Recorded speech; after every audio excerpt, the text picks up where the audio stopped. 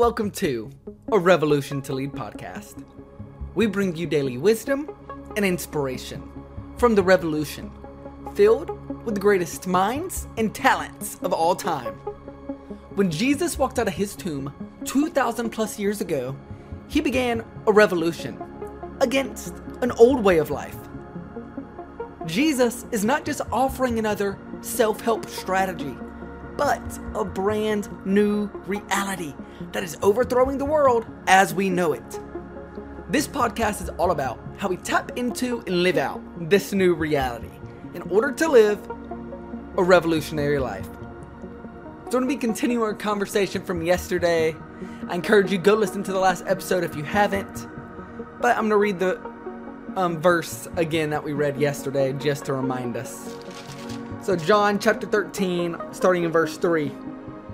Jesus knew that the Father had given him authority over everything, and that he had come from God, and that he would return to God.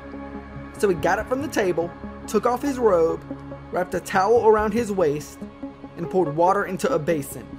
Then he began to wash the disciples' feet, drying them with a towel that he had around his waist. And then skip to verse 12.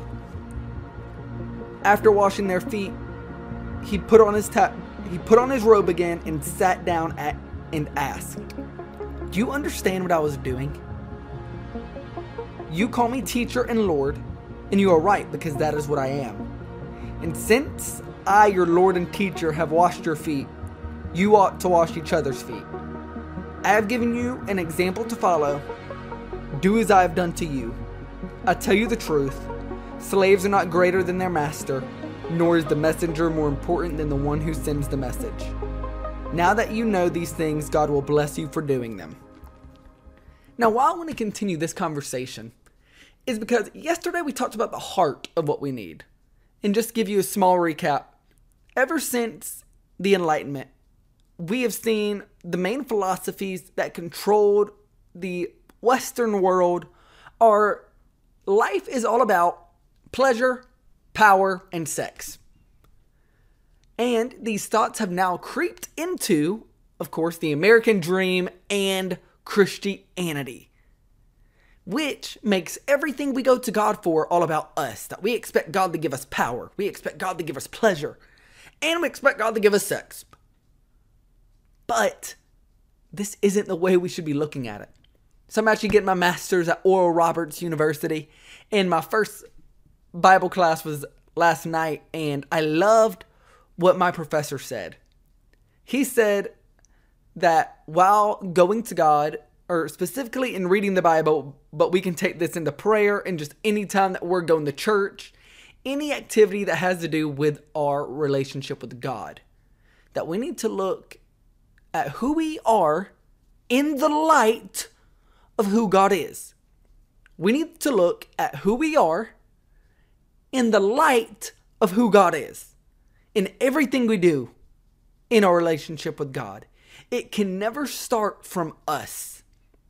That if we start with us, that is where it'll end. Of us trying to be our own God, our own religion, and ultimately we will go to hell, and we will be like the people in Matthew that said, "Lord, Lord, but we prophesied in your name, and we did all these things in your name," and he'll be like, "I never knew you."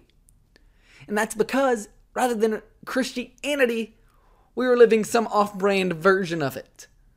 That we were our own God. And we'll never truly enter into that relationship.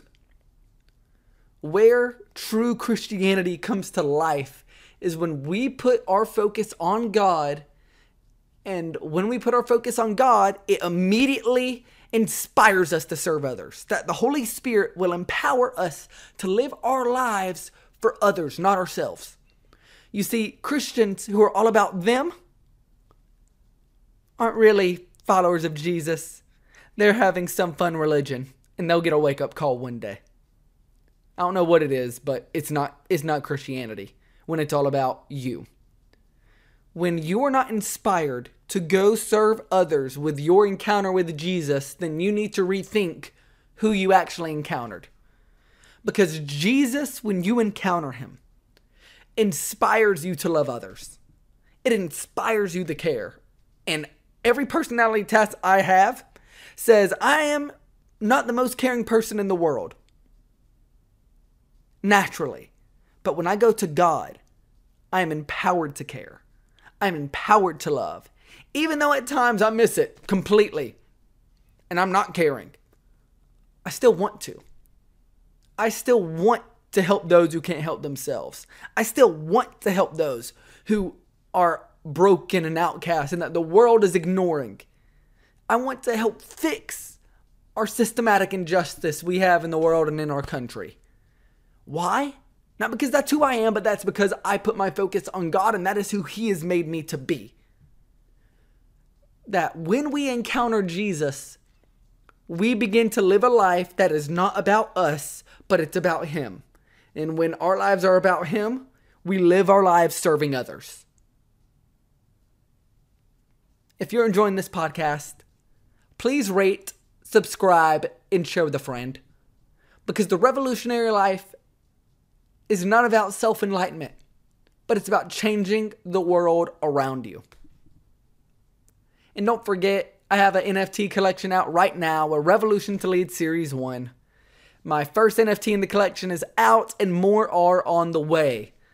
If you want a sneak peek into some premiere content, some exclusive content, go on OpenSeas, buy the NFT, and you'll get exclusive content from me and get to join a community of people who desire to live this revolutionary life, and they want to help you live this life as well. And then my NFT that's about to release, this is the first time I'm announcing this. My NFT about to release will be access to a Bible class once a week. It'll be an intro into the Bible, into this revolutionary life. And we're going to walk through the Bible showing how from Old to New Testament, God designed us and plans for us to live a revolutionary life. So go out today and be revolutionary.